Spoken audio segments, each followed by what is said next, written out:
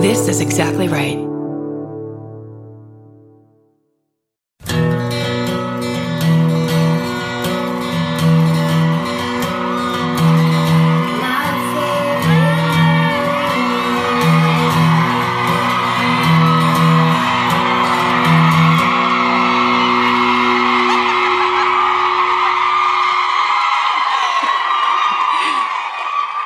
What's up, Las Vegas?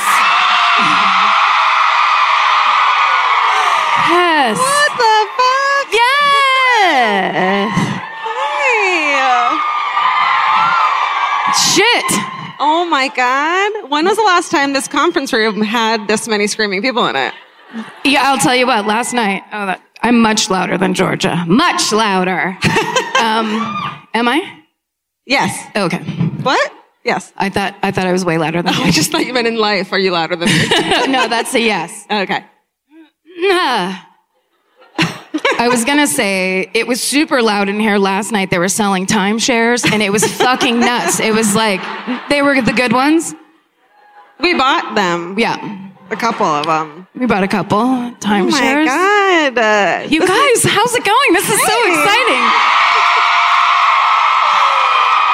This is our first show of 2018 of our new tour.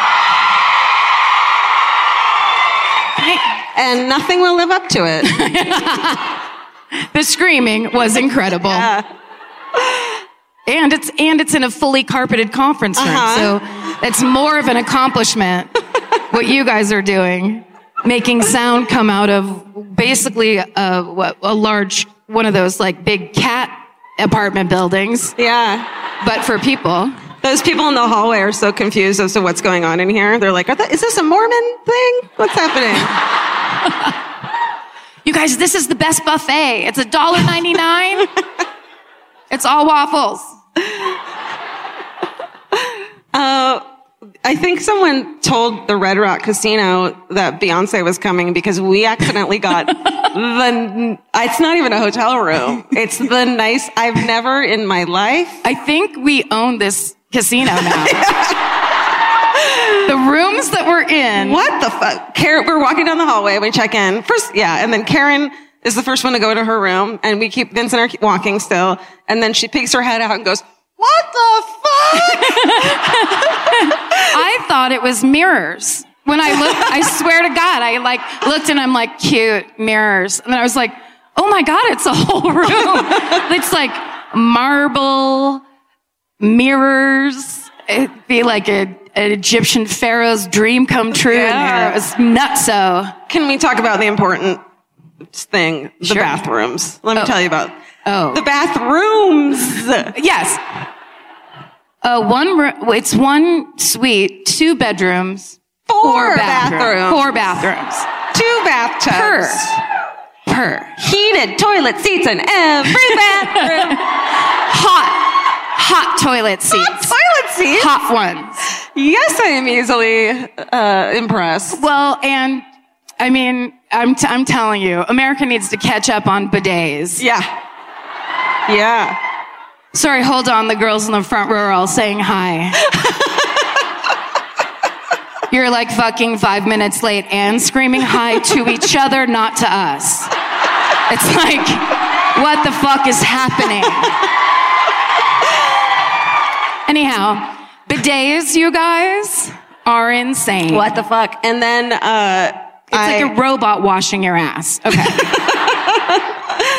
And then, so I FaceTime with my 7-year-old nephew to be like, he'll be interested in this because he thinks I'm boring. Maybe he'll think I'm cool. And so I showed him around the place and all the incredible things. And and that the toilet, when you walk up to it, it opens on its own. Yeah. I'm like, this is like a fucking robot. This is so cool. I actually pulled it open and it shut itself. I'm not kidding. It scared the shit out of me. I was like, the toilet won't let me have it. It's like when you try to pump your own gas in certain places and you get like fined for it. Yeah. You're like, but I want to take care of myself like I always have. Oregon says no. No. Can't do it. My nephew said, that's nice. Look at my house. And then he showed me the Minecraft game he was playing. He could not have given less of shit. That little asshole. Yeah. Well, I showed my sister, I sent her a bunch of pictures because that's her favorite thing. She likes it when we're in one normal hotel room with a nice bed and maybe a chair or a plant or something. That's exciting enough for her. And I just took this like 5-minute video where I was like, in your face, you'll never see art like this again. A pool table, you stupid shit. It got really violent, but fun. But then the doorbell rings and it's the butler. I'm not joking. Wait, what? Are you guys mad? You don't get a butler? I get a butler. I got a butler. His name is John, and he'll bring me anything I want. Yeah. And he's here tonight. Get up here, you motherfucker. No, he's working for all the other high rollers and inveterate gamblers that are in this building right now. I don't think he works for the hotel. I think you just answered the door to us. I didn't get a butler. That's so sexy. If you're gonna try to creep into my room, please pretend to be a butler. It will work. Is he in your room right now? Is he waiting? Yeah, he just sits there. Okay. No. Can we get security? He basically showed me how to turn on the TVs. What? Yeah. Dude. Yeah. Someone's getting fired, and it's Vince for not fucking getting the butler to come. And then here's Vince on the phone. I'm telling you, if they both don't get butlers, they will cancel the show. A podcast, a live podcast. I know you've never heard of it. Listen, yes, other two ladies. People like it. Wow. Podcast divas. That's who we are. Oh God, I forgot. There's giant pictures of us. What? On the side there. Look. No. That's a bummer, huh? No. Can I tell you, the special guest tonight is the biggest zit I've ever had in my fucking life. What's your hometown murder? I'm going to hold the mic right here the entire night. That's how you do it. If there was a close-up, it would look like Eileen Wuornos in that crazy fucking photo. Like, that's my fucking zit. What's your problem? What do you have going on? Are you the house photographer or are you someone's mom? Okay, all right. Yay! She's just cute. She's just a sweet person. That could have been a camera knife. Of course, the late people did nothing to help us. Tell them about your foot. Oh, I sprained my ankle, everybody. Oh. Regular people like stuff like that. That made me sick to my stomach. Thank you. I just, you know what? I'm not wearing a brace. Normally I have like a little bit of a, just from CVS, a brace. And I kind of just walk like I'm considering things, I'm just kind of like, yeah, I see. I saw when you got here. It's actually perfect for me because like this week in therapy, we talked about me calming down with my impatience and need to go everywhere all the time immediately and freak the fuck out over everything, including in the airport, especially in the airport. So like, I have to slow down. Otherwise I'm an asshole. Just like, see you later, Karen! And like fucking speed walking away. And I'm back there. Go ahead. That's fine. It's that's perfect fine. timing. I'll get my butler to pick me up. No big deal. No big deal. Oh, she got me on that one. Steven's not here. Oh, yeah, sorry. You don't even really like him that much. Don't fucking make it up. Now that sound I like. Can't explain it. He can't come on the road all the time. Yeah, he has my cats to watch. Yes. He has like 17 jobs that I mean, do you know how many emails you people send him? It's crazy. It's crazy. Do you know what I was wondering? Do you think he, like, when he goes to my house when we're gone, puts his mustache on every single, like, thing? Like, touches the remote control with his mustache, touches all the doorknobs with his mustache, just to be like, my mustache was here. Just a peek inside George's mind. It sounds like what you need to do is set up a mustache nanny cam and catch that motherfucker in the act. I think you're right. I mean, that's fine. His DNA is all over my house then. That's right. Mustache DNA? What if it's a fake mustache? I know it's a fake mustache. Time. He's doing it for attention. Having that mustache. Now I have to stand like a horse because I have a sprained ankle. Did anyone else notice this? Oh, it looks Just casual. realized. I'm a little Clydesdale anyway, so I'm fine with it. Don't look at these screens, okay? Just look over here. Pretend those don't exist. I lived through the 90s. Look at me. I lived.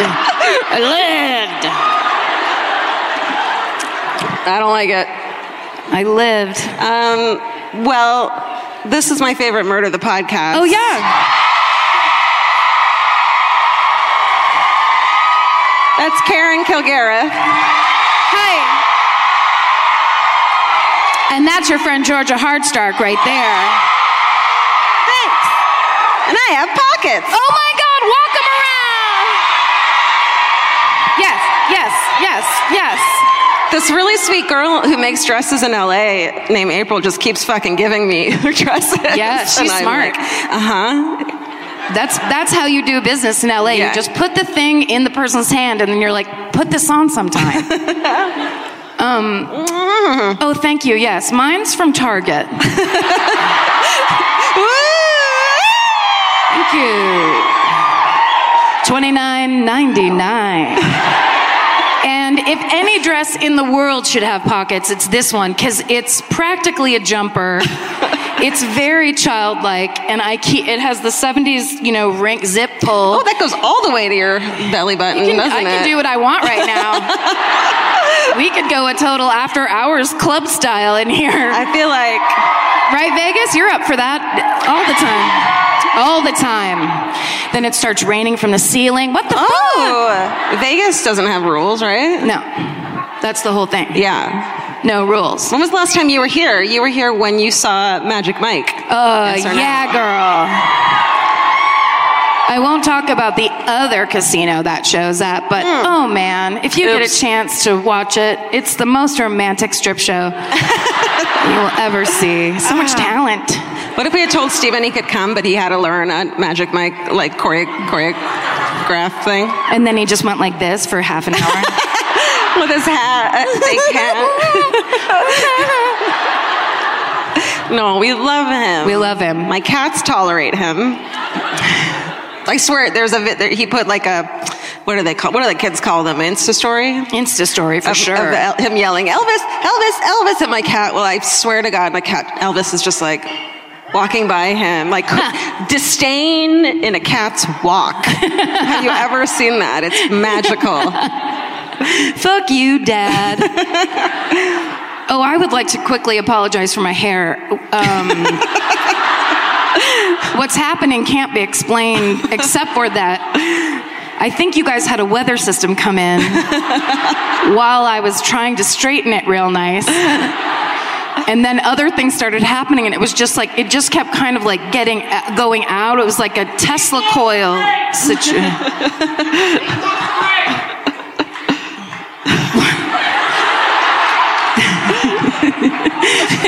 The ecstasy just hit, and he was like, I'm going to say this in a normal voice. It won't be that loud at all.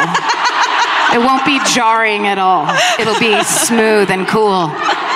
It's what she wants to hear while she's talking. Thank you. Thank you for your compliment. This is a true crime comedy and hair tutorial podcast. It doesn't look great. It looks like the first time I used a curling iron when I was 13, and my sister wouldn't show me how to use it. So I kept turning it the wrong direction, and it would do like the kink and then fall. And but see, I brought a travel straightener. Oh no. So the actual like ironing, like the face of the straightening iron is the size of like a coffee stirrer.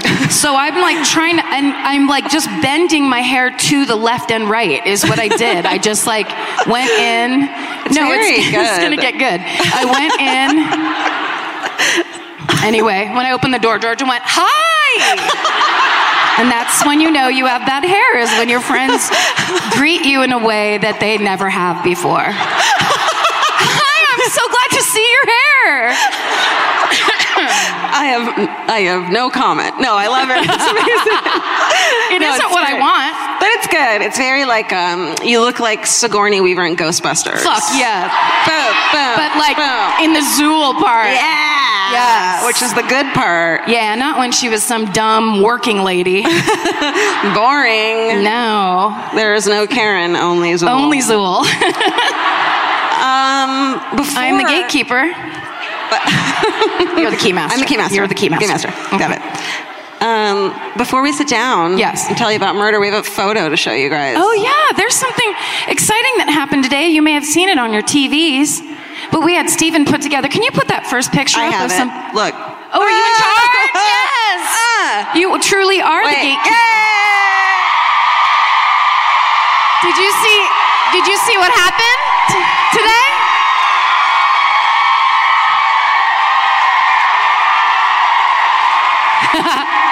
You guys. It's all about us. Always. Insane. The best, I mean, Stephen pulled pictures where people were holding up signs of shit that we've said, which is very self-serving, but there were tons of amazing ones. Yeah. My favorite is just this lady that was holding a sign that said, TikTok, motherfucker. Come on! I'll take a moment to say, and I think this is important to be clarified, that there is a world of difference between masculinity and toxic masculinity. Mm-hmm. And I don't want, when people see that sign, I had a friend of mine who let me know that he was very upset about toxic masculinity. And he was kind of going on about it, how accused he felt and all that. And I was like, you do realize I used that to describe John Wayne Gacy's dad, right? It was a very specific reference. You're not talking about fucking comedians who are graphic artists during the day, whatever he was. You're talking about John Wayne Gacy's dad. Yes, exactly. This isn't just like someone who's rude to you in the cafe. He made a serial killer with his fucking hands and beer. But we're really stoked. We couldn't be marching today because we had to fly here, which is awesome. But so it was really cool to see all that, and yay. Yes, ladies. It was very exciting. There's something about the sound of an old-timey cash register that really takes me back. I know. It sounds like someone is about to hand me an ice cream cone, but it also sounds like we just sold some merch. That's right. And if you're a Shopify user like us, you know that this sound means you just made a sale. Shopify has helped millions of businesses sell their products online, but did you know they also offer the same support for brick and mortar stores? From accepting payments to managing inventory, they have everything you need to sell in person. So give your point of sale system a serious upgrade with Shopify. Shopify POS tracks sales across all your locations. That way, you'll always know what you have in stock and where. They also provide reliable tech that fits your unique retail needs, like turning a tablet into a credit card reader. And if you're looking to reach new customers, check out Shopify's marketing tools. They're easy to use, and they integrate with all social media platforms. With Shopify, we have a powerful partner for managing our sales. And if you're a business owner, you can too. Do retail right with Shopify. Sign up for a $1 per month trial period today at shopify.com/murder. And here's the important note, that promo code is all lowercase. So go to shopify.com/murder and take your retail business to the next level. That's shopify.com/murder. Again, don't forget, the code is all lowercase. Goodbye. Hey, Karen, you know that feeling when you're stressed out and your heart starts to pound and your mind is racing? I do. I know it well. Well, while there's no cure for stress, therapy can help shape your response to it. And since May is Mental Health Awareness Month, there's no better time to try Talkspace. When you sign up for Talkspace, you'll receive a personalized match with a therapist or psychologist, typically within 48 hours. Forbes rates Talkspace as the #1 online therapy platform, plus their licensed professionals are in network with almost all major insurance companies. Once you meet your therapy goals, or if you want to cancel for any reason, Talkspace will provide you with a prorated refund for unused time. I feel like these days people understand the importance of therapy, but the difficult part is just taking that first step. It took me months to make my first therapy appointment. I was so scared. I had a lot of ideas in my head about it. And that's why I think Talkspace is such a good idea, because making it so approachable will just get you there sooner. Then you can actually get in there, figure out what you need, talk to an actual professional, and be on your way to solving some stuff that you might want to solve. To celebrate Mental Health Awareness Month and the power of talking it out in therapy, Talkspace is offering our listeners $80 off your first month with promo code SPACE80. Go to Talkspace.com/MFM and use promo code SPACE80. To match with a licensed therapist today, go to Talkspace.com/MFM and enter promo code SPACE80 and get $80 off your first month and show your support for our show. That's Talkspace.com/MFM. Enter promo code SPACE80. Goodbye. Should we sit down and talk about murder? Do you want to? I'd love to. Look at these. Vegas. Nice. Horrible things have happened on this trip. Oh, no. You can't see the stains I can see. Oh, no. Stop it. Well, after tonight, they're going to burn them. After we get through. Is this you? Yes. Yeah, that's mine. These are yours. Mm-hmm. This is. Oh, do you want to put a piece of tape down the center of the table? This Get is your mine. Fucking thing away from me. Well, then that's mine. Someone, a really sweet girl saw us on the plane when we were boarding, and she goes, "Oh, you guys travel together." As if what if we fucking hated each other? Like we don't travel together. Right as we come around the corner, I'm like, "Well, you can just shut your fucking mouth." Oh, hi. Sisterhood. She made me walk 3 people ahead of her. Wouldn't speak to me. When we arrived at the hotel, there was somebody that was going to come to the show that was also outside. She was the girl on the plane. Same girl? Same girl. Doubled up. Just got weird. Sorry. No. Well, you were talking on the phone because I just wanted to explain to her. Yeah. I would have said hi, but I was on the horn like a Hollywood big shot, except for I was talking to my neighbor. You can't yell at me. Why didn't you learn from this man? I mean, her, right? I know. My dog, George, when I leave my house, when I take my suitcase with me, she knows I'm leaving for several days. And that's when she decides to climb the fence. Like she's in a Tough Mudder competition. I'm not kidding. My side fence is 8 feet tall. She's a fucking, a Labrador? She's a lab hound. She's like a combo. So she's not like a little dog climbing up the fence. She's like fucking arm over arm up She had a big backpack on. Yeah. Threw that over the fence. Threw her skateboard over the fence. fucking jumped the fence. Carabiners. Yeah. Out of here. But the reason I knew, because I rebuilt... This is kind of interesting. I rebuilt the other fence on the other side of my house because I thought she was getting out of that fence, had the whole thing rebuilt. Turns out she's going on out the other fence that's 8 feet tall. Jesus. And I was like, there's no way it's this fence. And my neighbor, Rick, thank God, is a contractor. And he and I was like, do I need to fix this fence or that fence? He goes, it's got to be the other fence. Well, then he's standing in his driveway. No. And he sees George come up over the fence, flip herself into the hedge, roll down and walk away. He witnessed it himself. What the fuck? He witnessed it. So then... I couldn't do that. I couldn't either. I get locked out of my house. I just leave. I can't get in. No, and that's like an extra, 3 inches or 3 feet for us? Yes. Right? Yeah. We're much taller than her. But so when Rick saw her do that, he came over and he goes, I've got a thing. I'll fix it for you. You don't have to rebuild a second fence. So he came over and leaned this piece of taller fence, but it was like from a work site or whatever. He leaned it up and then he put some cement on it. Well, today while I was on the phone, it was my other neighbor. She got out again. She fucking double climbed like she's trying to get into the fucking FBI. She double climbed and got out. Amazing. She's supposed to be a service dog, she's either that or my dog sitter is beating her with a chain while I'm gone. I feel feel so No, bad. it's funny. She would never do that. She likes dogs more than people. I feel bad for Frank, your other dog, who's left behind because she's like tiny. She's just like, well, fuck. Yep.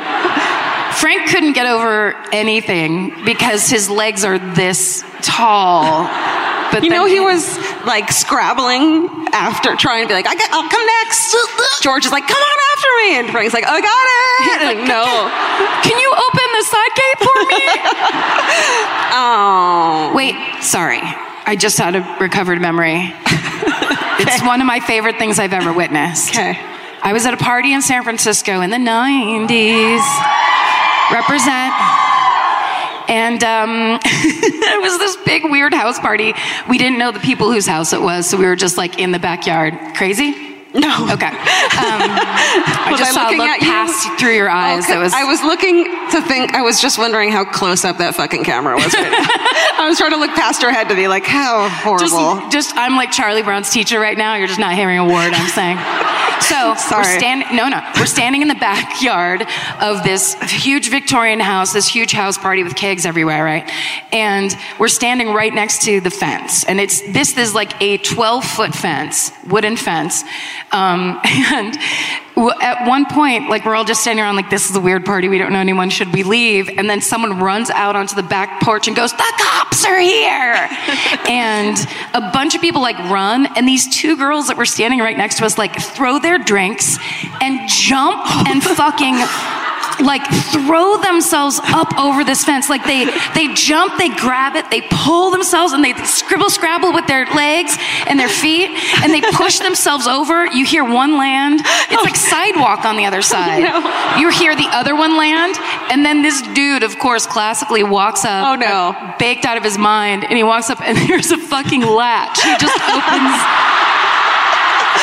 Oh, classic. That guy is still talking about that story. That was his, like, best moment of his life, which is fair. If you're that guy and you can hear me right now, please call me. I would love to laugh about that again. I've told people that story so many times that people are always like, oh, that's nice. And I'm like, you don't understand how hilarious it is. You're dressed up for a party. It'd be me like this, like, yeah, so anyway. And you're like trying to be cute at a party. And then you just fucking throw yourself over a fence. Like, did they have warrants out for their arrest or something? It would have been great if then he opened the fence and on the other side they're getting arrested. The girl's getting arrested by the cops too, like hauled away.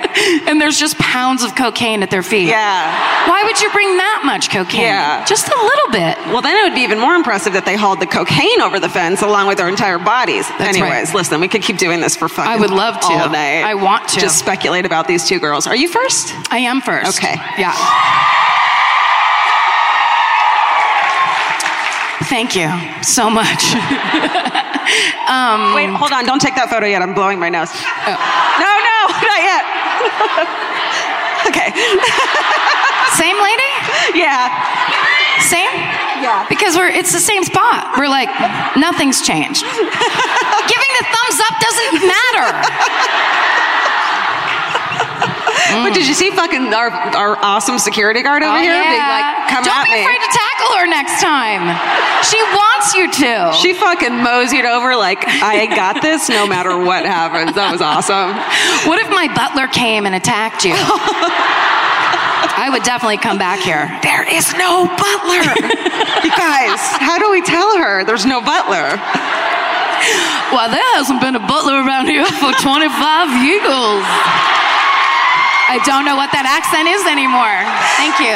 What's the best about that is 25 years ago, it would have been like 1990. Why are they talking like that? In the great Butler murder rampage of 1990, I don't know, what was it, 3? Okay, go. So, here's a thing that I think both of us have started doing. Especially when we're on the road, because we have to write, it's like book report race, where we have to write like 6 murders. The Great Book Report is our new TV show that we're pitching, and nobody likes it. Nobody wants to watch it. Everyone's super stressed out about it. It's just us in our hotel rooms in our fucking robes, typing, and Vince going, are you done with your story yet? I need your story. Yeah. No. And meanwhile, in the background, for some reason, the beginning of 60 Minutes is playing. That's how I always knew that my book, like, I had to finish that book report. Yeah. Sunday night, 7:30. Oh, yeah. You better finish your fucking homework. Okay. So in the middle of the murder I had, I was like, wait a second. I want to do Siegfried and Roy. Oh. They weren't murder? That's why I was like, oh, are you changing the rules of this podcast? I seriously thought I was such a fucking genius for like 4 minutes. I was like, I can't imagine when I say I'm doing Siegfried and Roy what they're going to say. It's good. It was Oh, you Roy. did? No, I didn't. I just wrote down a couple factoids. Okay. Roy was bitten on the neck by Manticore, the white tiger. Monty. And as he was being pulled away and taken to the University Medical Center, right? Local references, gets him every time. I think they all work there, nurses. The whole hospital's empty right now? Shit. Let's go rob the hospital. Rob a hospital. Just pills and then those weird water pitchers with the matching cup. I'd take like 4 of those. I don't know why. Okay. As Roy was getting loaded into the emergency room, the tiger bit his neck. No. Wait. Again? No, I'm saying. Oh. Got it. I was like, why didn't they get the tiger away from him? Bit his neck. Roy said, down, down, tiger. Okay. Oh, he did? What is wrong with me? No. Oh, I fall for everything because I stand for everything. Isn't that how it goes? I think that's the saying, yeah. Okay. I just wanted to get this great quote out that I found on Wikipedia. Okay. Because Roy said to everybody as he was being wheeled away, Manticore is a great cat. Make sure no harm comes to Manticore. Aww. He bit him in the fucking neck. Aww. Well, I think Roy was like, yeah, we've been waiting for this. It's not the fucking cat's fault. Okay. Everybody lived and they retired 7 years later. It was not that big of a deal. Including the tiger lived? The tiger lived too. Oh, good. Okay. No harm came to Manticore. It's pretty amazing. Those are going to be my last words. I hope I remember. It's going to be so funny. You better be there so I can be like, what was that thing I was going to say? Something about Montagues. Noah! And that's how I die. No, Georgia! And then I'll think that's what she really wanted. It's just I know what she wants. I knew how she really wanted to go. I knew her better than she knew herself. Sadly true. So actually, I'm going to do, for real, the murder of Gerard Souls, the Poodle King. What? There's a Poodle King? There is a Poodle King. And he worked right here in this great city of Las Vegas at the gorgeous and historic Circus to Circus Casino. Yeah. Been there. Have you been there? I have been on mushrooms there. That sounds like a fucking nightmare. Don't do it. It was a bad idea.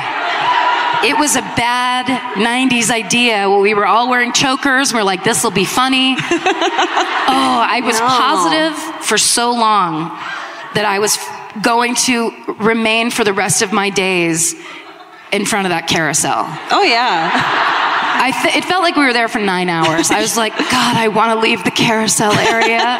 But everyone else seemed to like it. But I was like, I'm having a nervous breakdown. Oh, my God. And then just went from there. Every single place you turned, it was just like, oh, no, someone's flying. Oh, no, they're smoking. Like, it just... I went there when I was 9 on mushrooms. Oh.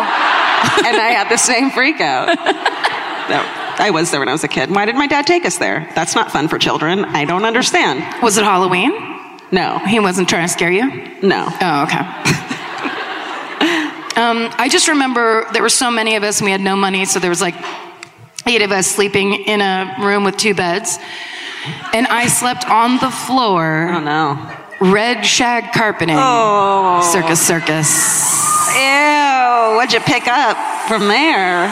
Closing time. Time for me to go home. Okay.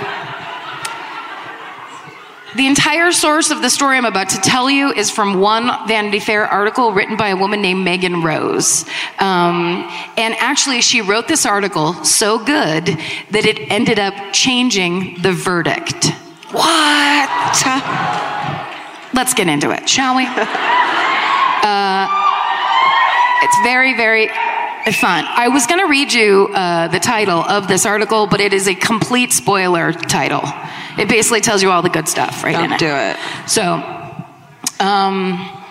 okay, so on June 4th, 1992, when Gerard Jerry Souls doesn't show up at Circus Casino for work, which is very unlike him, his boss goes to the RV park where he lives to investigate. Don't judge. Yeah. They're really nice inside. I know. Actually, really. I'm not kidding. My cousin lives in one, and you would never know that you were in a double wide. It's kind of my dream home. They're pretty cool. Yeah. And then very manageable. Not like this gorgeous palatial apartment I have upstairs tonight. That was too many messages in one. Okay. So when he knocks on the door, he can hear Jerry's poodles barking like crazy, and he knows something's wrong because they're normally very well-behaved dogs. They don't bark. So he calls the park security guard, and they call the cops. And inside the trailer, they find Jerry Souls' belongings scattered everywhere. The window shade's been pulled off the window. TV VCR cabinet's empty. There's a blood-soaked mattress and a trail of blood leading back toward the bathroom. And they're in the bathroom. There's blood splattered everywhere. It's just insane. And Jerry Souls is laying naked with his throat slashed. He's been stabbed so many times that the coroner stopped counting at 35. What? But they believe it's over 100. Oh my God. And somebody put an orange towel on his face. He was 55 years old. So we'll tell you a little bit about Jerry Souls. So he was born in 1935 in Canada, but he moved to Michigan in his childhood, and he grew up outside Detroit.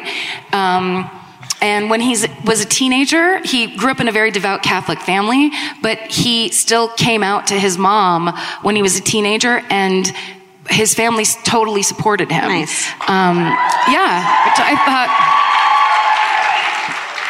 in 1955, holy fucking shit. Jesus. So, but it was his lifelong dream since he was like 12 years old. He wanted to be in the circus. Aww. So when he wanted to be on the trapeze. So when he was 16, he left home to join the circus. And I found as Stephen found his obituary. It was insanely long. This is the abridged version. It was written by a woman named Helene Weaver. And she says, Gerard Souls, who has been murdered at Las Vegas, Nevada, was one of America's leading circus performers, first as a trapeze artist, and she spelled it artiste, and later with his celebrated dog troupe, Poodles de Paris. Wait, were they all on a trapeze together? No. Oh, fuck. I got so excited. You know, they let you do that shit like up until the 90s, right? No, I think, yeah, they do. But no, that's the high wire. Oh. The trapeze would be you lock a dog's legs onto it. No. Now grab this one. That's worse. That'd be amazing. He throws the dog to the... Be fucking incredible. Only cats could do that.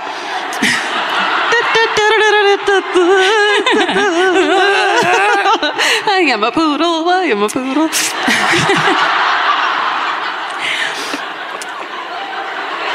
I just can't stop picturing. I know. It's a pretty good visual. Okay. Oh, I think we do have some pictures. Oh, am I in charge? Yeah. Check this shit out. Yeah. Yes. Wow. So he got famous because he could do this trick where he would go off he would launch off the trapeze, I don't know the terminology, and then he would do a forward somersault and catch himself by his ankles on the trapeze, like and then be fine. That's amazing. Wearing like a cape. He looks incredible. Look at him. Living his best life. He was fucking doing it.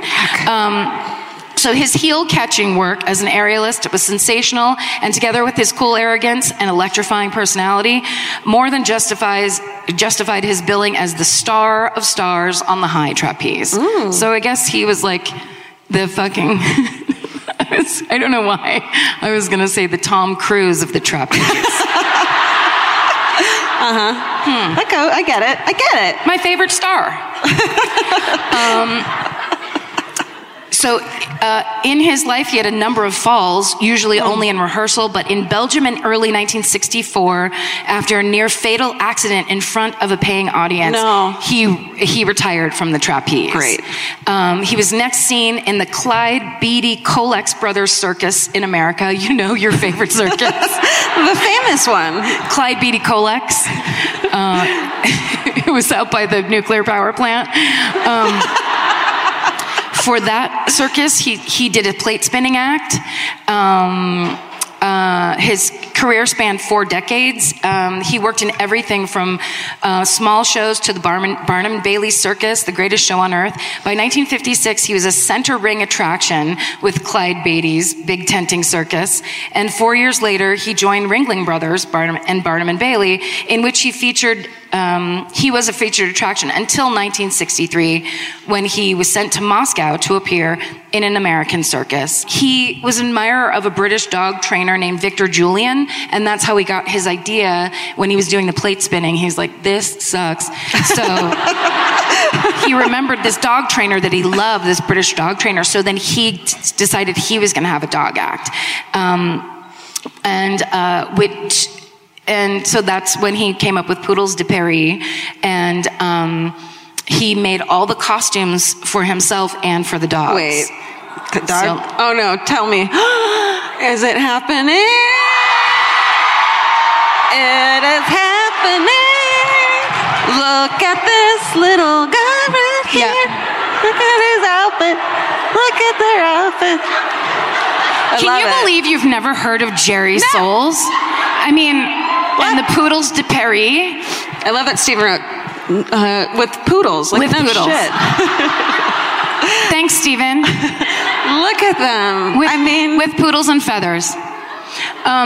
So basically, he gets a job at Circus Circus in 1992, and the height of Circus is great.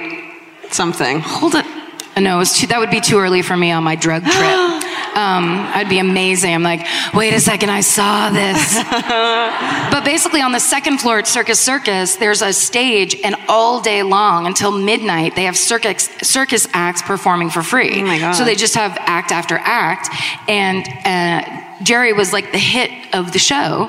And people would, on their way to...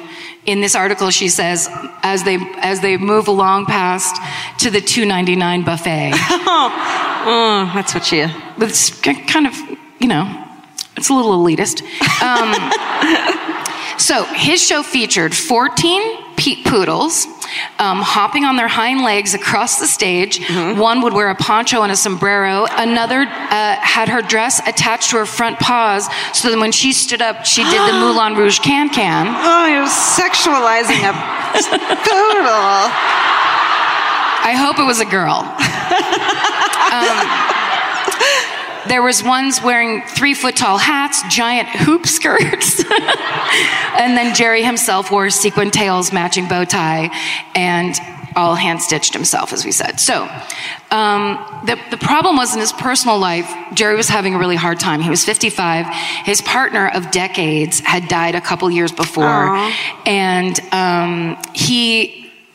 all the other performers, most of them lived in the casino's own RV park. That's kind of a common thing, I guess, here. But they wouldn't let him stay in their RV park, the Circus RV park, with the poodles. So he got banished to the Silver Nugget Camperland, which we all know. Less desirable. Yeah. This is coming off. Oh, what's happening? I don't know. So is this my part of the table now? Yeah. And that's your part? That's all you get. Gravity. Watch me. I'm going to yank this really fast. Okay. There we go. Everyone's good. Magic. Okay. So, So the thing that Jerry started doing was to make himself feel better, he would help other people. So if he saw people panhandling, and usually it was men, because he was lonely for male company. So he would, give them money, ask them if they wanted to go to dinner, basically kind of try to help out. And that's how he met a man named Fred Stees. So basically he saw Fred was holding a "Will Work for Food" sign. He was driving by in his truck. He said, I'll take you to dinner if you want to go to dinner with me. Fred's like, sounds great. At dinner, Jerry said, I'm a gay man. I'm interested in hanging out. Fred's like, sounds good to me. I like to hang out too. And then Fred was like, well, here's an interesting thing. If you really do need work, I just fired my assistant. Apparently he had an assistant, that couldn't do the job. It wasn't in the article, I bet there's so I don't know. a lot of dog poop picking up in said job. Poodle poop. Poodle poop. Diva poop. Yeah. So Jerry offered him the job, and he was like, that'd be amazing. It would help me so much. So they start working together, and then they actually start to have a relationship. So he trains him to be his assistant and learns the whole dog act. But then when they're ready to work at Circus Circus, like the HR department came and it was like, you need a work permit to be able to work here and be Jerry's assistant. Well, Fred tells Jerry, I'm actually living under an assumed name because I'm on the run. I'm in parole violation in Florida for what they called a hapless bank robbery, which I'd love to know. There's no details about it in the article. That's embarrassing. You're just kind of a shitty bank robber. Yeah. Like he walked in with a bag with dollar signs on it and then tripped and chipped his tooth. Started crying. So basically he says to Jerry, I'm not going to be able to get a work permit and this isn't going to work out. Thanks for everything, see you later. And then in the article it says, then he panhandled enough money for liquor and a speedball and hopped on a train. How did they have that detail? It's just a fucking dream vacation. So Fred Stees had a really hard life himself. He was abandoned by his mother when he was 10. He was in 37 different foster homes. As a teen, he wandered into a hobo camp outside Phoenix, where an old timer introduced him to riding the rails. So then he started doing that. We have a picture. This is... Oh, that's everybody that's on the second floor that would do the second floor show at Circus Circus. Look at child labor. See those kids? Tap dance, Janine. Do it. Again. Again. And then those girls on the top, that's all they did is put one hand up. But they were really good. Man. Look at those flat. Okay, don't. Oh, sorry. No, I don't even. I could just stare at that forever. I'm on mushrooms. I just want to stare at that. What? Yeah. You should have told me. No. That's the hapless bank robber, Fred Stees. Okay. Okay. This is stressful to me. Okay. Do you want me to do it? Sure. Do you want to? Yeah. Okay, I'm going to yell photo when the photo. Okay. Now you're going to be stressed out. Okay. Okay, so then 6 days later, after Fred jumped the train, it was 6 days later that Jerry didn't show up for work at Circus Circus, and his boss came and they found his body. So how many days? 6? 6 days. Oh, that's not a lot. It's not a lot. And when the detectives are investigating the crime scene, they find a letter that's from, it's sent to Fred Stees, but it's at Jerry's address, and it's from the last guy that Fred had hitchhiked with and then eventually started a relationship with. And so that's how they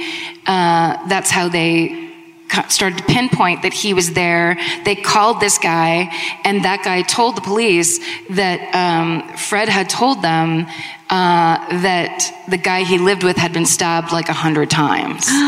And so the second the police heard that he knew that bit of information, they were like, he did it, and we just have to go get him. Yeah. So they call Fred Steese, they tell him he has to come back to Vegas. So Fred's way of coming back to Vegas, he's super drunk. He jumps on a train going the wrong direction. He ends up in Wisconsin. Oh, that's not Vegas.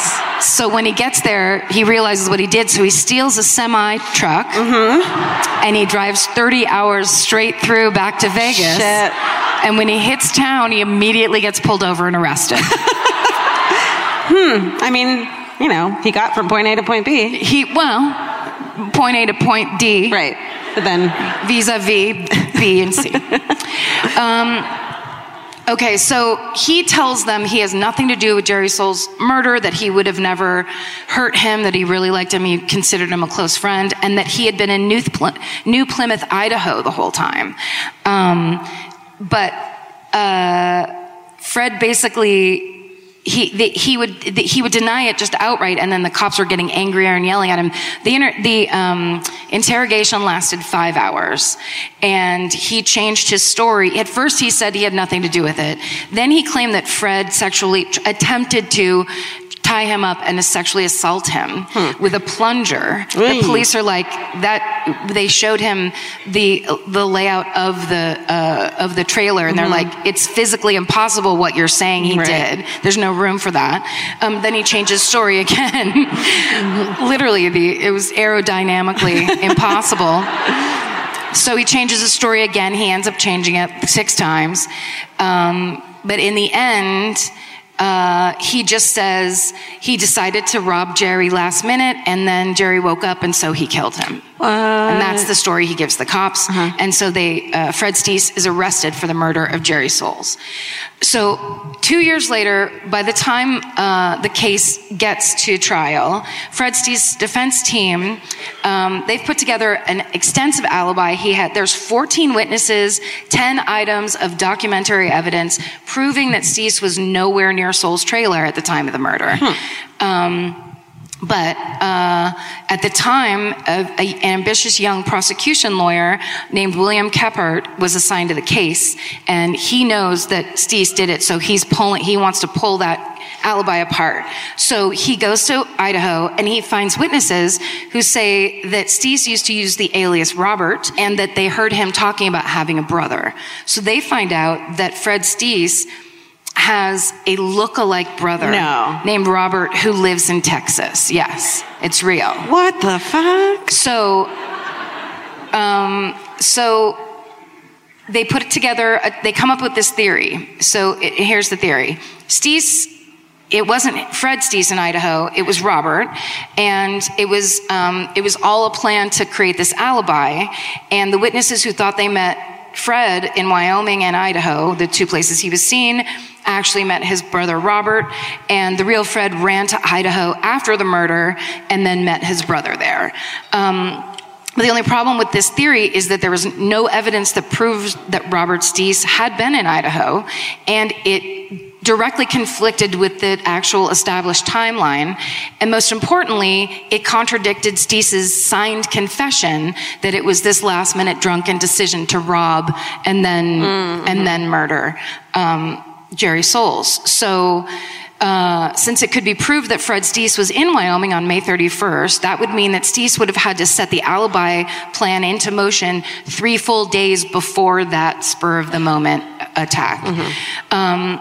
But this theory presented to the court, plus the signed confession, was enough to get him convicted of murder and sentenced to life in prison without the possibility of parole.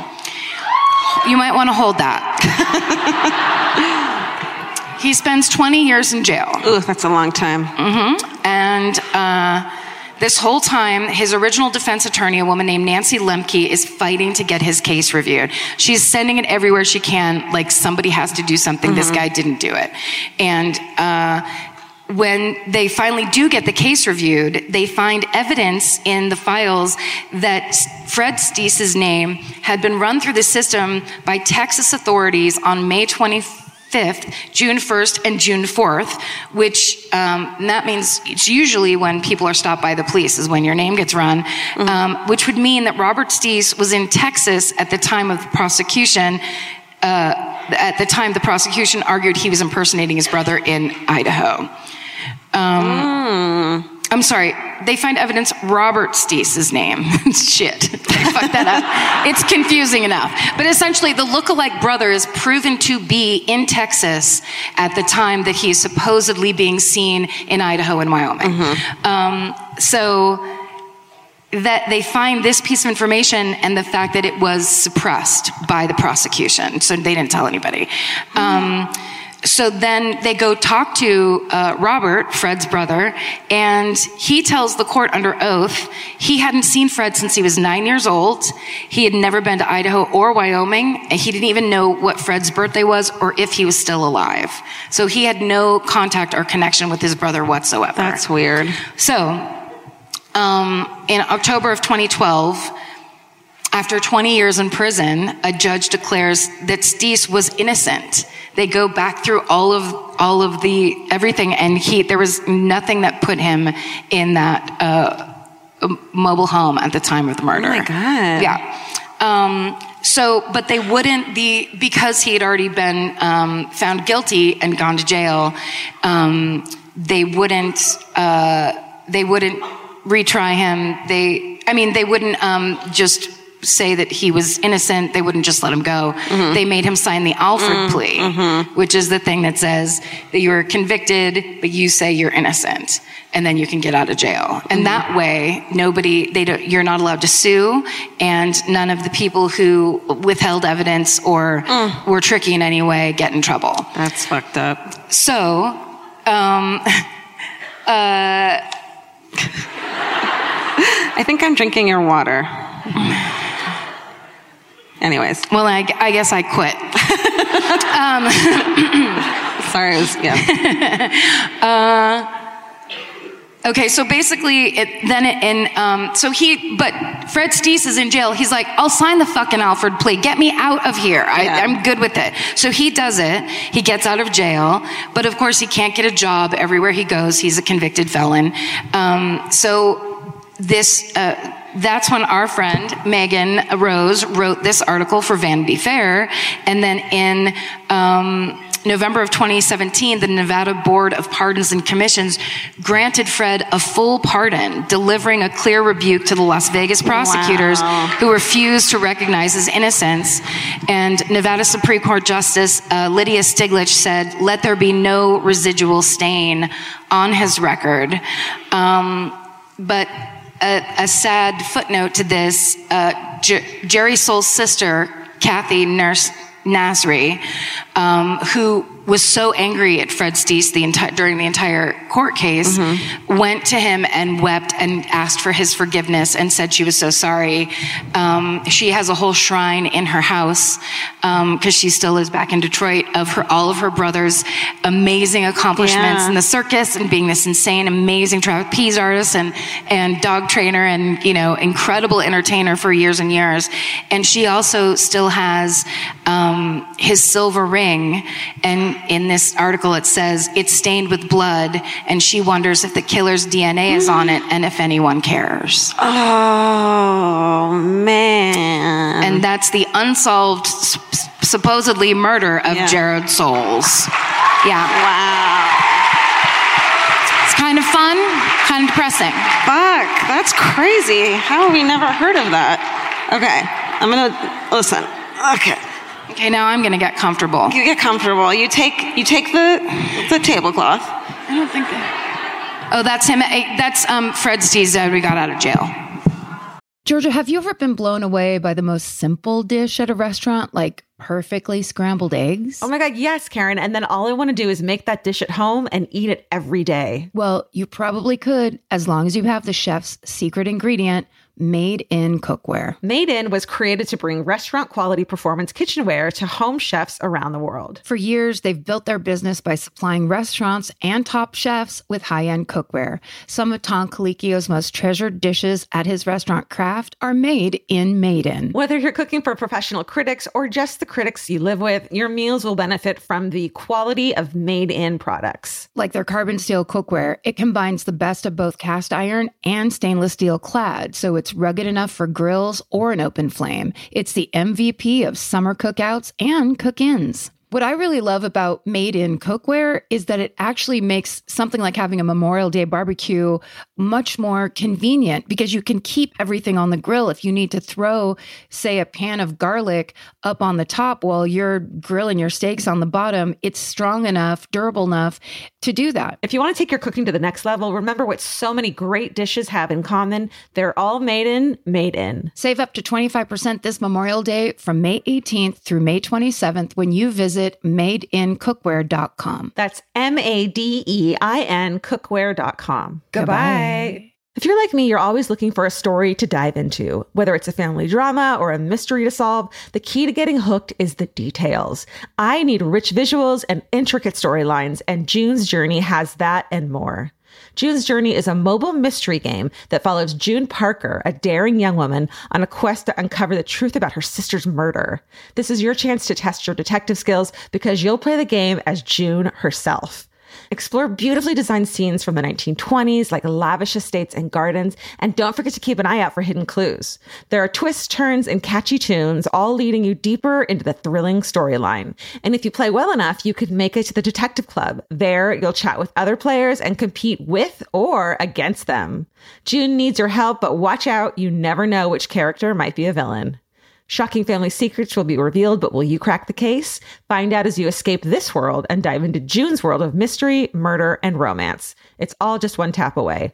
Discover your inner detective when you download June's Journey for free today on iOS and Android. That's June's Journey. Download the game for free on iOS and Android. Goodbye. Okay, take the ceremonial tablecloth. Okay, good. I am going to tell you about a murder. Okay. You know? Sounds good. Yeah. We love true crime. Yeah. This is the murder of Ted Binion. Oh. Do you know? So Stephen will send us like, here's a list of ideas of murders you can do, and like send us each separate ones. And I had already found this one that I wanted to do, and I was like, can I do this one? He's like, I sent it to Karen. What do I do? And I'm like, tell her she can't fucking have it. Did he email you? Soon we're only going to be talking through Stephen. Well, tell her I said maybe I want it. No, I still hadn't even looked at his email when he texted me. He's like, so Binions is out, okay? I was like, I don't know what you're talking about. Please don't bother me at home, Stephen. He climbs your gate and he's like, hey, I just want to let you know. He climbs the gate from the outside. George climbs from the inside. Yeah. Hi. They Snapchat each other's faces. Is Snapchat still a thing? I don't think so. I don't think so either. I think it imploded. Oh. Okay, so where was I? So this story is so convoluted and insane and weird that my brain doesn't wrap around it. And to me, I'm like, I don't really know exactly what happened. So you'll have to tell me what you think. I'll tell you. At the end. I'll tell you. Okay, I'm counting on it. Okay. All right. So Benny Binion was a gambling icon and kind of a mob dude who lived in Dallas, and he fled from the Texas government to Las Vegas to open the Horseshoe Casino in downtown Las Vegas in 1951. Yeah. I have lost a lot of money at that exact casino. I would love to steal an ashtray from the Horseshoe Casino. I bet they have a horseshoe on them. Yeah. Do you like horseshoes? I just like old ashtrays. Is it because you're a Clydesdale? And a smoker? A lot of Clydesdales are really bad smokers. All of us. So many of us. It is when we stay downtown, that's where we go to gamble. They have a fucking Buffalo machine. If you guys see one here, go play it. Buffalo. It's my favorite. Georgia loves Buffalo. I'm a real sucker for Willy Wonka. Yeah. I just want to watch a movie and give my money away, and Willy Wonka helps me do that. Yeah. Okay, so here's what Benny Binion looks like. Fucking, what's up? Yes! Buffalo! Yes! Benny Binion. What is that, a buffalo on his neck? He is a fucking old timer. You know you wanted to drink with him, right? My heart is singing right now. He parties. Yeah. Totally parties. He's the guy, he does cigarette and drink in one hand. Oh, that's good. It's all this.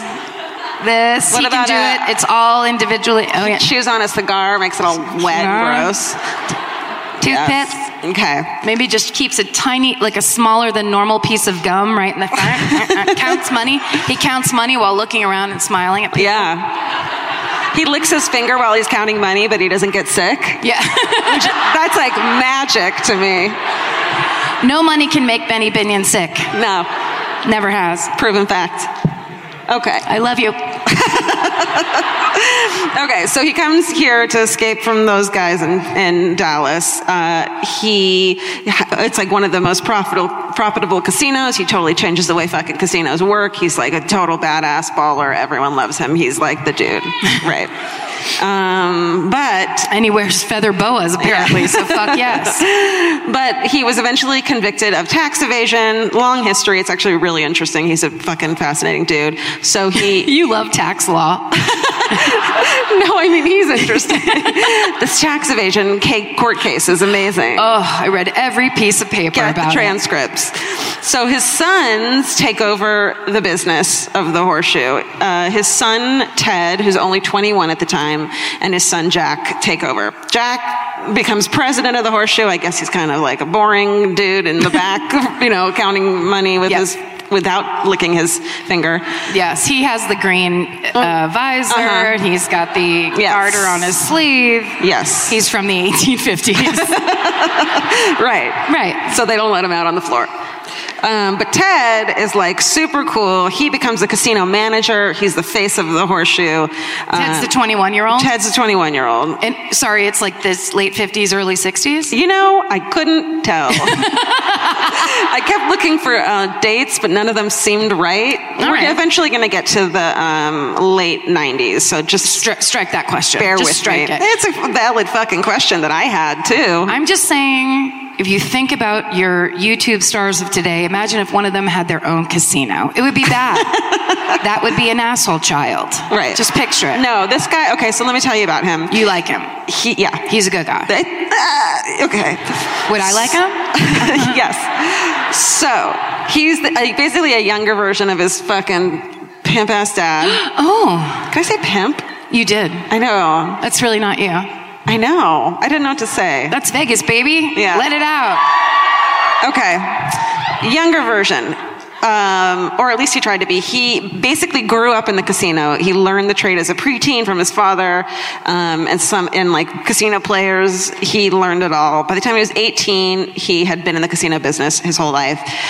Someone said that Benny told me that Ted was the best in the business. So he's like a businessman. He dresses like his dad in boots and cowboy hat, tucks a pistol in his jeans. What? And he drove a pickup truck with his dog, Princess, riding shotgun. Oh. Yeah. He drove it right into the casino. He was always ready for fun. He was super likable. Also a junkie. A junkie? Yeah. A gambling junkie? No. A drug addict. The word junkie is also problematic. Okay. He had moved from pot to opium to LSD, and finally black tar heroin was his drug of choice. But somehow he fucking ran this like huge, crazy business. Well, yeah, I think he probably built up a tolerance. Yeah. So it all got real normal to him that he was like... It's crazy. I mean... Black tar heroin. Sorry. I've had 2 cups of coffee and I can barely fucking read. For what? real. I had 2 cups of coffee. I'm sweating like a lunatic. Me too. It's that... Okay, good. Whew, I thought it was... the lights. Okay, so for the next 30 years, Ted's the face of the Horseshoe, becomes well known as the host of their famous poker tournaments. He loved living the high life, partying, schmoozing with high-profile guests, and flirting with hot ladies. One such lady, I can't remember what photo I put up next. I don't remember. Just roll those dice. Yeah. What if it's just a funny meme? One such woman was Sandy Murphy, a.k.a. the Irish Venus. Oh, hello. So they had met in 1995 while she was working at Cheetah's. Yes. The exotic dancing place. So wait, is Cheetah's like a chain like Bennigan's? I Because guess there's one in LA too. Yeah, I didn't realize. And it's topless, right? I believe topless. Okay. Yes. At the very Topless- least. oh, okay. It's all tank tops and tube tops. It's old fashioned. That's where Ted liked to hang out and do his business and take his meetings and stuff. Sure. You know. It's easier to concentrate there. Right. You do that too, right? Yep. So Sandy is beautiful. She's 28 years younger than Ted. She had come to Las Vegas from Bellflower in Los Angeles. You know, that hub of sin. The city, Bellflower? Yeah. Oh, I thought Bellflower was another strip club that I was supposed to know about. Is that a good one? Are they all awesome? It's Bellflower is it's goth and mod. Oh, yeah. Stripping. It's hard to tell. So, like, you can read stories about her that, you know, they make her to be this sexy sex queen who's, like, looking for money, and then like, in her thing, she's like, I lost all my money, and I needed money, so I'm hot, and I went and worked at Cheetah's. It's like, you know, you can't tell. I mean, look, listen. But I like when they list things like that, like they were after money. Aren't we all fucking after money on the daily? Yeah. Please. They make her, you know, it's like one of those things where, like, in the 48 hours on ID, they show, like, probably, like, a pole dancing person from, like, the knees down, you know, just to show you what the gritty, seedy underbelly. And like, two weird dudes that are like, like they've never seen legs before. And it's like, ooh. Legs. She was bad. But it's like, she just needed some money. Okay. This might be the photo I think it is, which will make you laugh. No, that's not it. Okay. That's Ted Binion. That's the fucking black tar heroin addict? Uh-huh. Oh my God, I love him. Apparently, he was like a really, everyone loved him. He was, gregarious? Gregarious. Friends with You people. gave up halfway through on gregarious? I was like, don't know if that's what that means. He just doesn't look like anyone I ever did heroin with. That's what's freaking me out.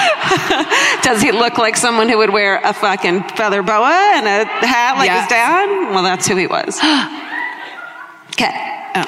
Sorry. Gotta take him away from you. Okay. Sandy, Okay. So shortly after they met, right after Ted's wife and kid move out of his house or their house, Sandy moves in with Ted, and she starts racking up credit card bills, averaging $5,100 is the number I saw. Expensive jewelry, plastic surgery, European vacations, all paid for by Ted. Which is like, well, he's got the money. Let him pay for her shit. If he wants. Isn't that what casinos are all about? Yeah. Okay. Just like spending and wasting and stuff, smoking, heroin. That's funny. They both love to party all night, sleep all day, which who fucking doesn't? And okay, here's the photo that I think you're going to enjoy. This is from their made-for-TV movie. Oh. Are you ready? Who do you think played her? Well, if she's the Irish Venus. You're already on the wrong track. Okay. Because it's... So Diane Carroll? Or what? Oh, Mina Savari, Matthew Modine, who is also totally addicted to black tar heroin. Let's spread that rumor.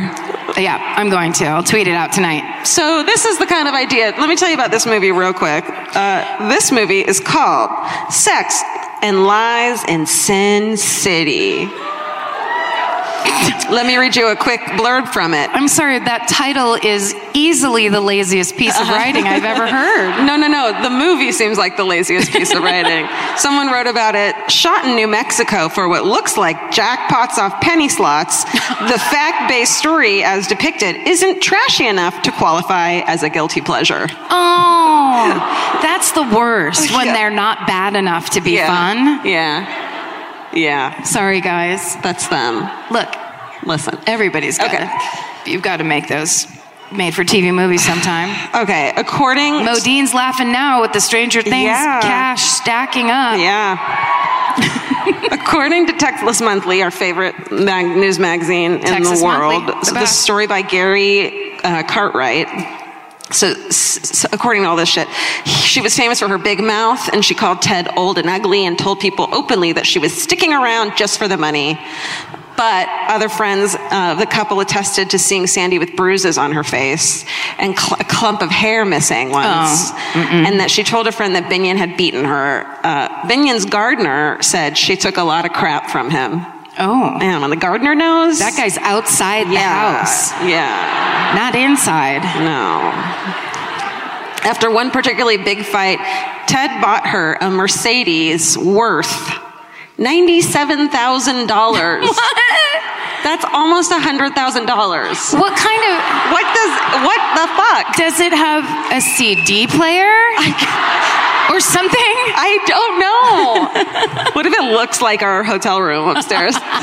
That's just the car that you drive. In March 1998, finally we have a date. Okay, here we are. We're in 1998. Okay, great. Karen's living the high life. Loving it. I'm graduating high school. 28, on speed, freaking out, can't sleep, can't stop drinking, panicking, but pretending like I'm having a great time. Plaid miniskirt, black combat boots. Red. I have a photo of it, right? No, what if I did? I know, I want to see it too. Don't be mad. If you did, it would be me with the tiniest eyebrows, like Clara Bow eyebrows. Me too. Right? You pluck them all out when you're on speed. And then like my eyelids never touched my irises. It was always like, hi, what's up? I was always really angry about nothing.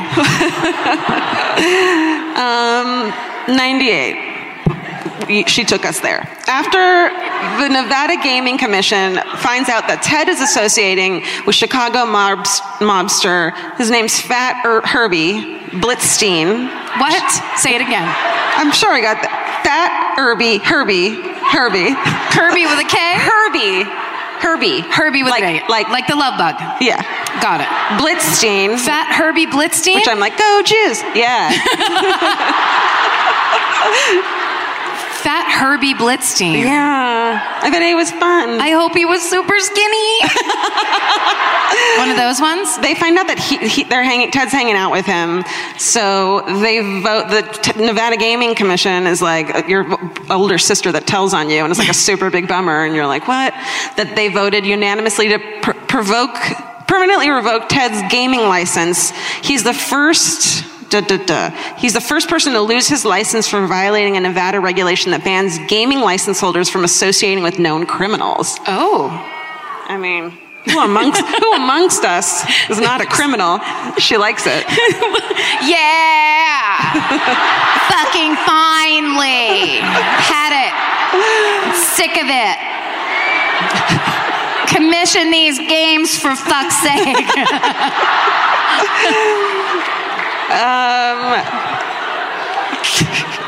Sorry. Can we get some regulation? Woo. I know. Right? Yeah. I'll do it for you because you're telling your story. Oh, you don't have to do that. Okay. I will. It'll be fun. Thank you. That's very nice. Mm-hmm. But due to license. Okay. His ties are now... Right? Uh-huh. I get a little too. Oh, okay. On the back end. It's making your hair do this like amazing thing.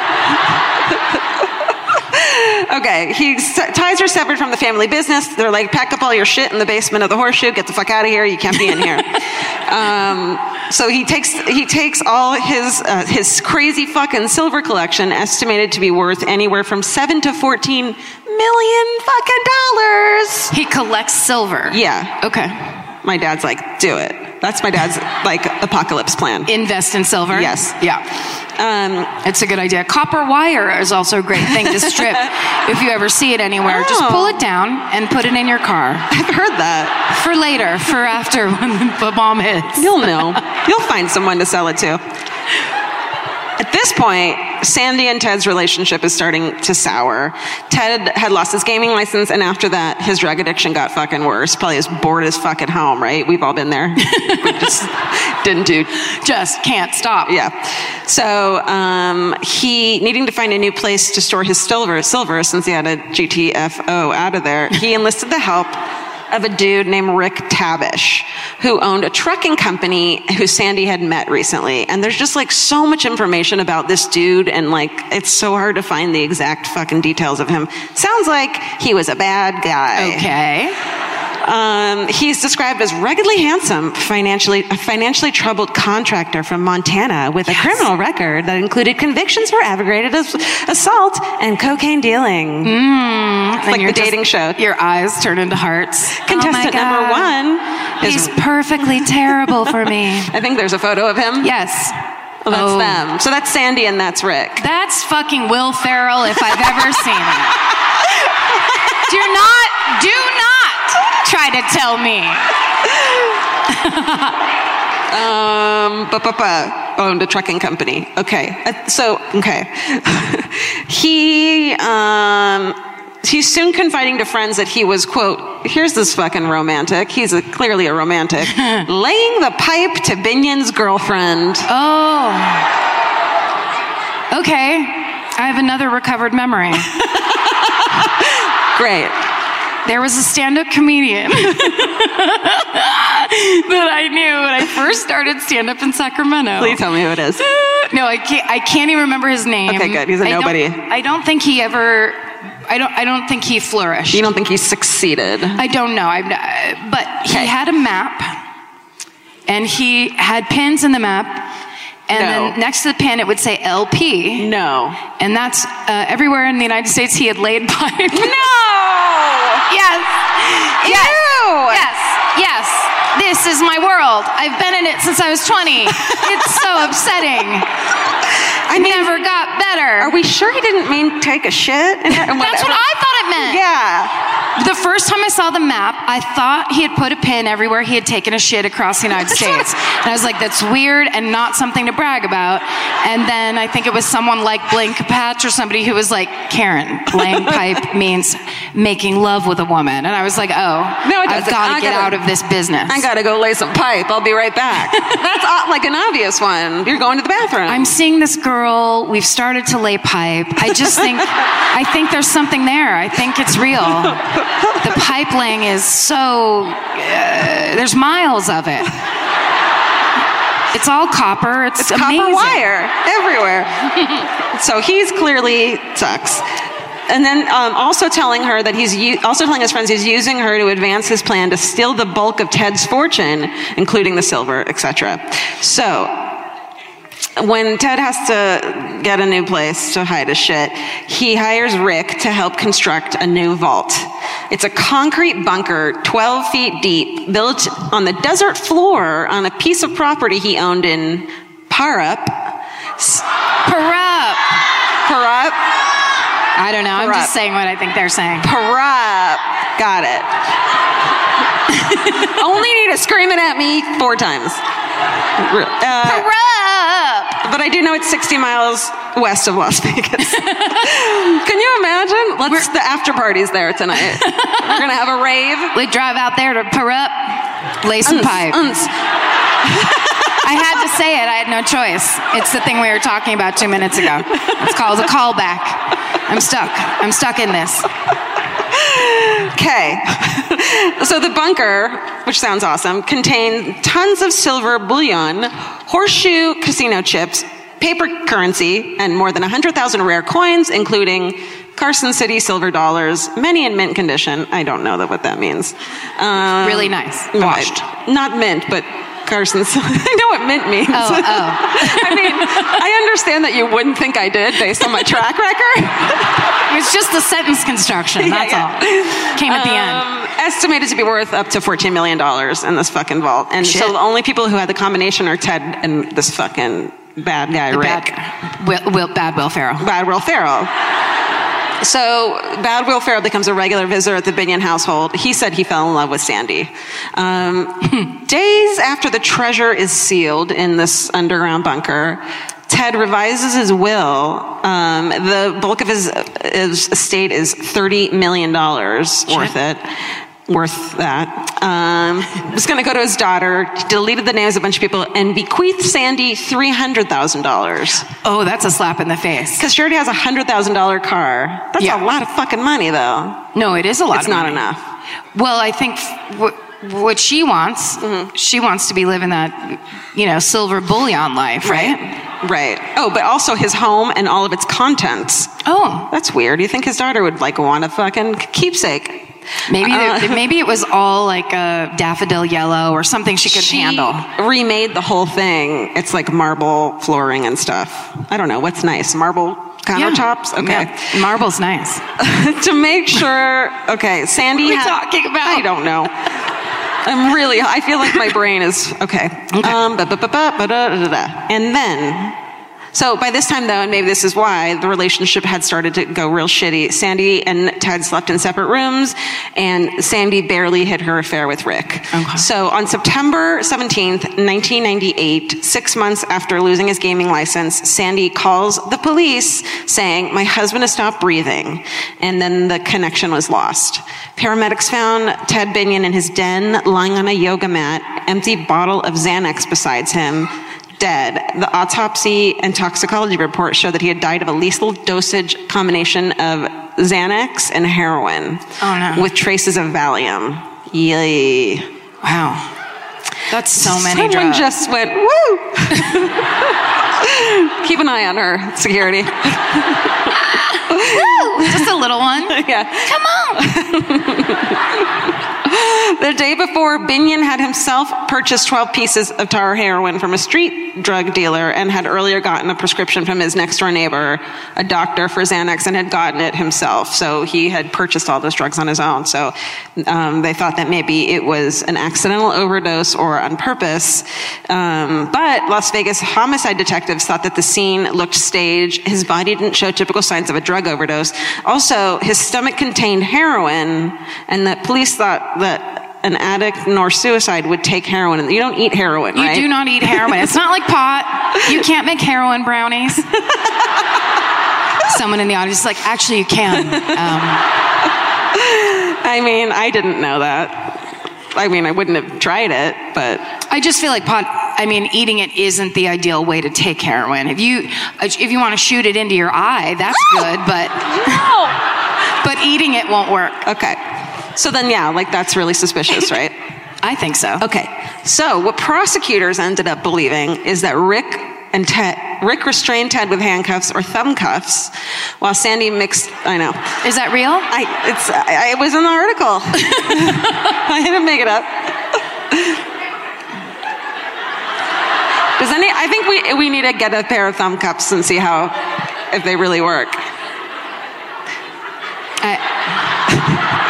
I can't even picture it. It seems like a dumb party game that if it happened at a party I was at, I would get really mad.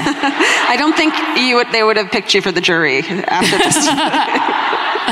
Okay. They're like, how do you feel about thumb cuffs? Is that fucking game that people keep playing? Ma'am, we're going to need you to... Ma'am, you're dismissed from society. So then they said that Sandy mixed up the heroin and stuff in a glass and forced him to drink it, and then that he was smothered. So this is the fucking weirdest thing I've ever seen. The wine glass disappeared.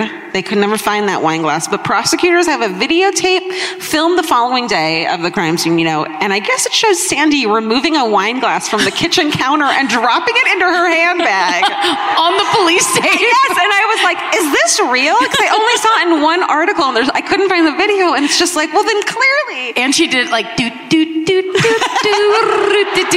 She did that with her mouth as she took the wine glass away. She has like a mask on, a black and white striped shirt. It's all tiptoes. Plink, plink, plink, plink, plink, plink, plink, plink, plink, plink. Yeah, like, honey, wait until the camera's pointed elsewhere. But also, wouldn't videotape cop be like, pardon me, you're not allowed to do that? I'm pretty sure. Yeah. Lots of questions on that. Okay. It might not be even real, but I had to include it because I love it. It's a great visual. Just kind of like... Also, like, smash immediately in your purse. You'd have to get like a very specific purse. Yeah. But okay. So I guess a large amount of cash and jewelry were missing from the house. A $300,000 collection of rare coins and currency that Ted had kept in his den were gone. And 2 days after Ted Binion was found dead, sheriff's deputies found Rick Tabish, fucking Will Ferrell, and 2 other men unearthing the silver from the vault, like also with eye masks and fucking tiptoes. 2 days later? 2 days. Just hold on the vault for fucking 6 months. They were like, no, he told us to do it, but he was arrested, and then he was bailed out by Sandy with a Mercedes-Benz 500 SL convertible and 5 pieces of jewelry as collateral. Oh. That are probably worth more than something. Yeah. A lot. The Binion estate hired a private investigator because nobody believed that he had done it on purpose or even on accident. So he turned up a trail of cellular phone conversations and secret meetings between Rick and Sandy, as well as evidence that they had told people about the plot to kill Ted. So they were like blibbity-blabbing all over town. Oh, guys. Yeah. But it wasn't until about 10 months later, in June of 1999, when I turned 19, after it was a special day. Just describe one outfit.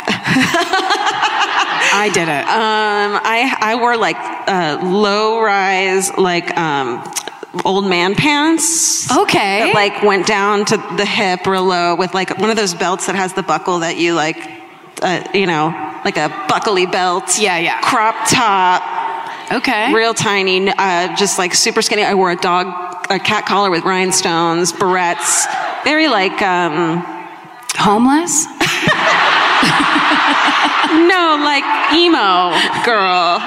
Wait, I've seen that picture. Is that picture where it's like from below and it's like really long? That's her. You looked pretty cool. Thank you. 99, I had stopped drinking and I was just mad all the time. But then, 10 months. The coroner changes Ted's cause of death from suicide to homicide. Sandy and Rick are arrested and charged with murder and conspiracy to commit murder and/or robbery. The prosecution was purely circumstantial, relying heavily on the testimony of pathologist Michael M. Baden. He testified that 2 small red lesions on Ted's chest indicated, you ready for this, that he had died as a result of burking. Do you know what burking is? Oh, no. I did not need to know what this was. It's a technique in which one person obstructs the victim's nose and mouth while the other person sits on their chest to suffocate them. Well, my sister did that to me every day after school. What's it called when they dangle spit over your face and you turn away and then it goes into your fucking ear? Sorry, it's not about me. But isn't it? Burking owes its name to William Burke, who, along with a partner, used the method. The partner was like, why couldn't it be called fucking Thomasing, or whatever his last name was?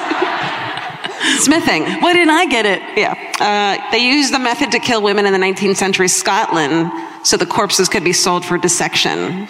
Oh, Burke and Hare. Yeah. What? Yeah, You're so smart. Herring. That doesn't have the same ring.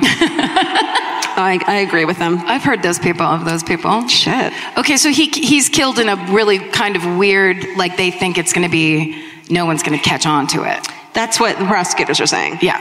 Another key witness, attorney James Brown, I know, testified that Binion called him the day before his death to change the terms of his will. He said that, quote, take Sandy out of the will if she doesn't kill me tonight. If I'm dead, you'll know what happened. Wow. Right.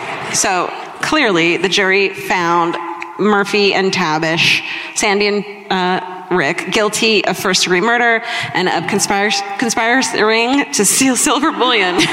Jesus. Conspiring? Conspiring. You know, they're making it spicy. They were spicing up. You make a plan while you're listening to the Spice Girls. Exactly. Okay, so at 28 years old, Sandy was sentenced to at least 22 years in prison on 12 counts. The judge said she had committed, quote, the ultimate betrayal, which they should have called the made-for-TV movie that. That you're exactly right. The Ultimate Betrayal is an amazing title. Yeah, I'm sure it's taken. But you know what? So is Sex and Lies and in the videotape. Something. Wasn't Matthew Modine in that? Sex Lies and Videotape? Yeah. James Spader. James, thank you. Thank James you. Spader. Gene Shalit's here, everybody. Oh, shit. Rick was sentenced to 25 years to life, but in 2003, so more than 3 years after her conviction, the Nevada Supreme Court ruled that the trial was unfair because Judge Bonaventure, cool name, had made 2 errors. First, he had included an unrelated charge in the trial. Okay, so basically Rick Tabish had tortured a businessman to get him to work in his business. Oh. Which is fun. That's one way to do it. And he allowed, so basically they were tried together, but he was being tried for other stuff at the same time. So they shouldn't have been tried together is what they were arguing.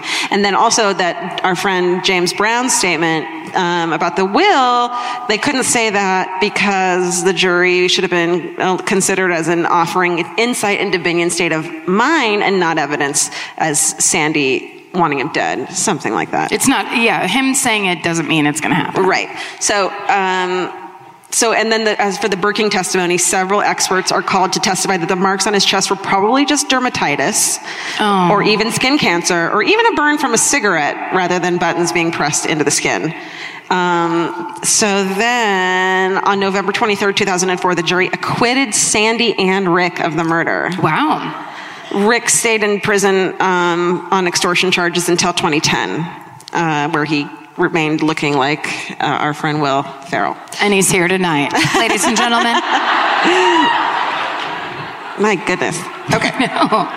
So they're out. So Ted Binion hid millions in and around his Las Vegas home, all of which hid. He hid fucking money everywhere. Treasure.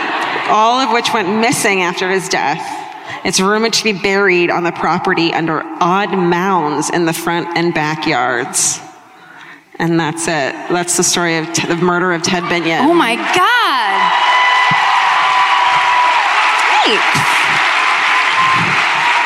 There are so many things to love in that story, but the fact that he went out having buried money it makes me love him more than I've ever loved anyone in my family.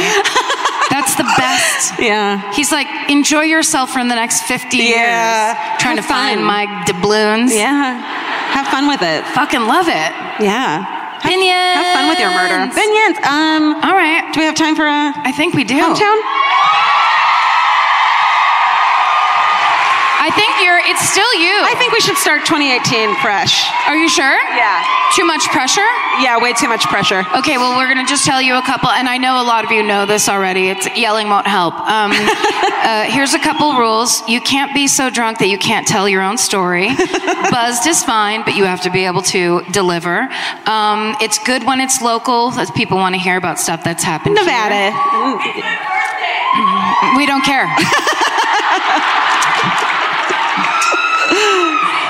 God, your voice, I hope you're in the theater because your voice was clear as a bell. It was amazing.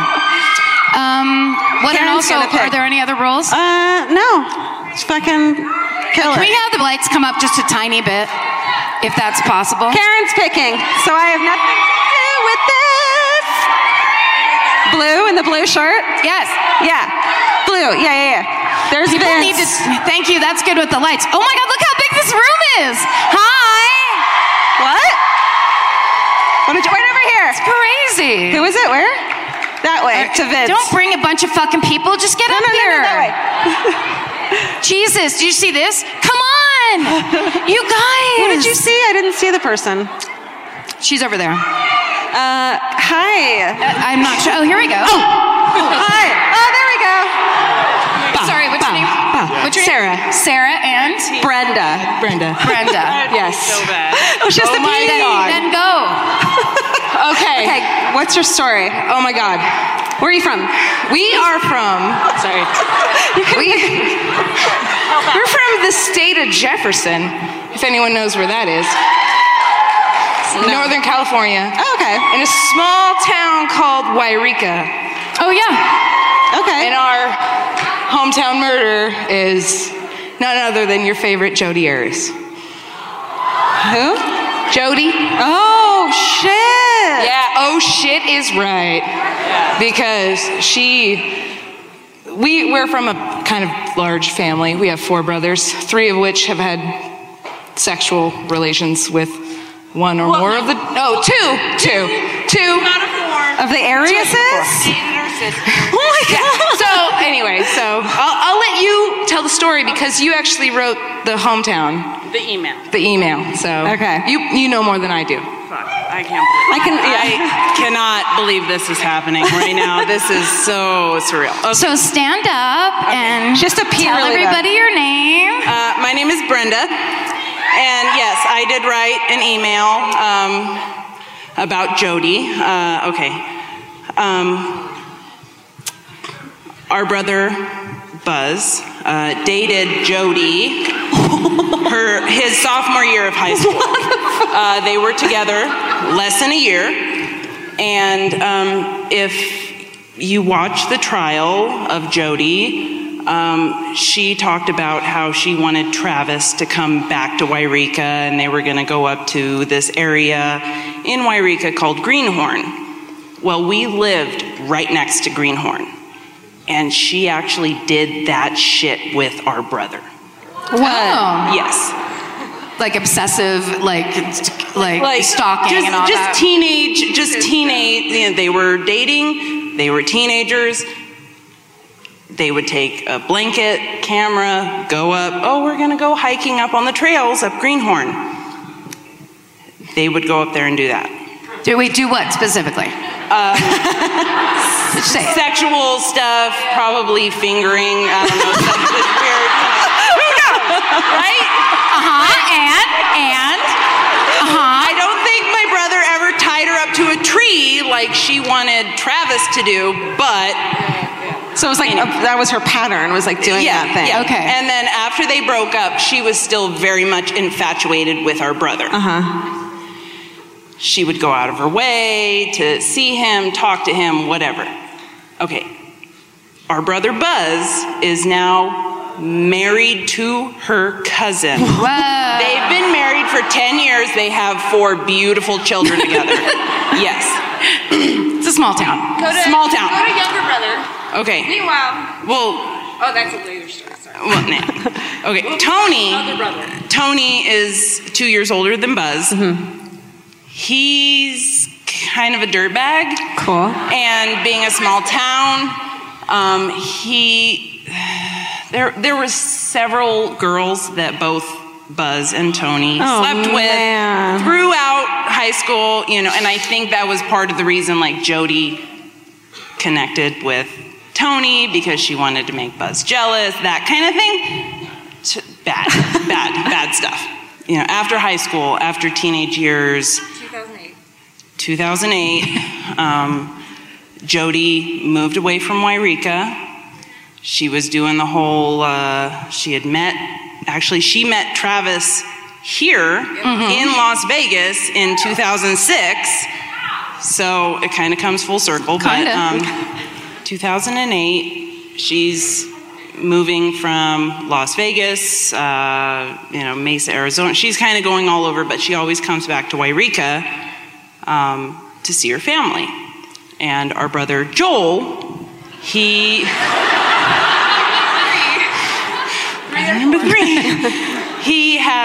a tattoo artist. He has a tattoo shop right next to a restaurant that Jody's parents have there in Wairika.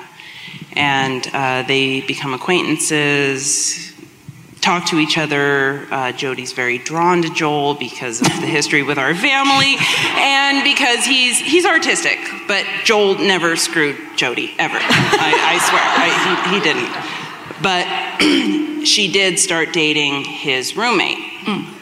And this was literally during the time where she was coming back and forth. And actually, the roommate was asked to testify or give a statement. All those pictures of Jody where, she's here in Wairika and like the roommate was on those. Oh God. Yeah, like that's how close it was. But anyway, so Jody. And my other brother. So Jody is dating. Will you get there? The roommate.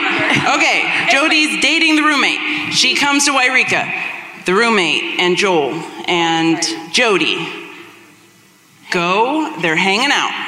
They're going out. They go to the one bar in Wairika. They go to the one bar in Wairika, and for some reason, Jody is very much gravitated towards our brother. And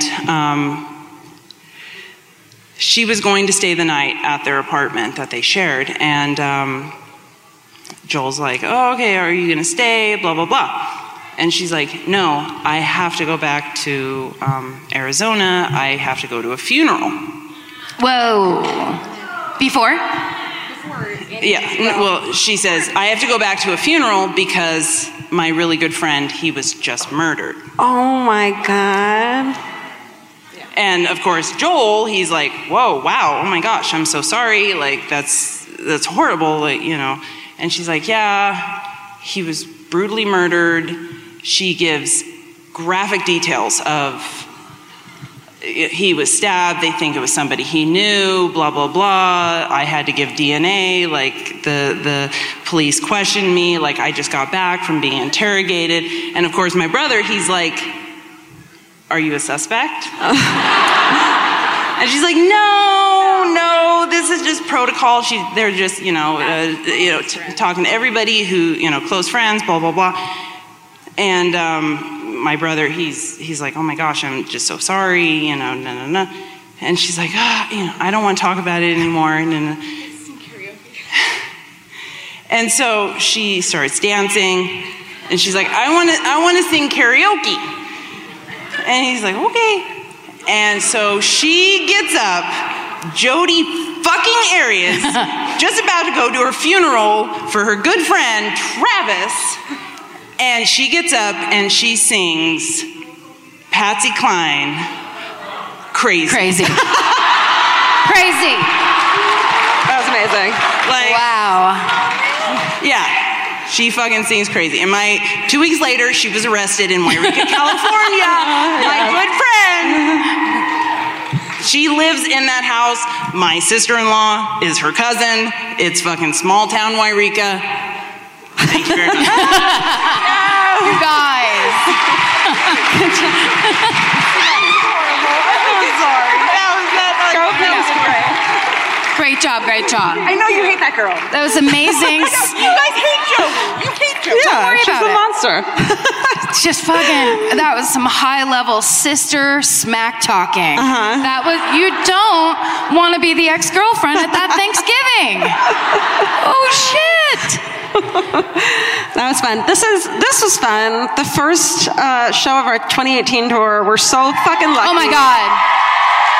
And you guys, we love doing this so much, but the idea that we put tickets on sale and then they sell out so fast people get angry at us is the most exciting thing that's ever happened in our lives. Yeah. Thank you so much for getting the tickets, for waiting, for spending lots of money and everything. We are so grateful that this podcast gets to bring us here with you guys. We love it. The live shows. The live shows are the most fun. So thanks for being a part of it tonight, you guys. And thank you for screaming for the longest any audience has ever screamed for us at the beginning. Las Vegas, Nevada, stay sexy. And don't get murdered. Thanks, you guys.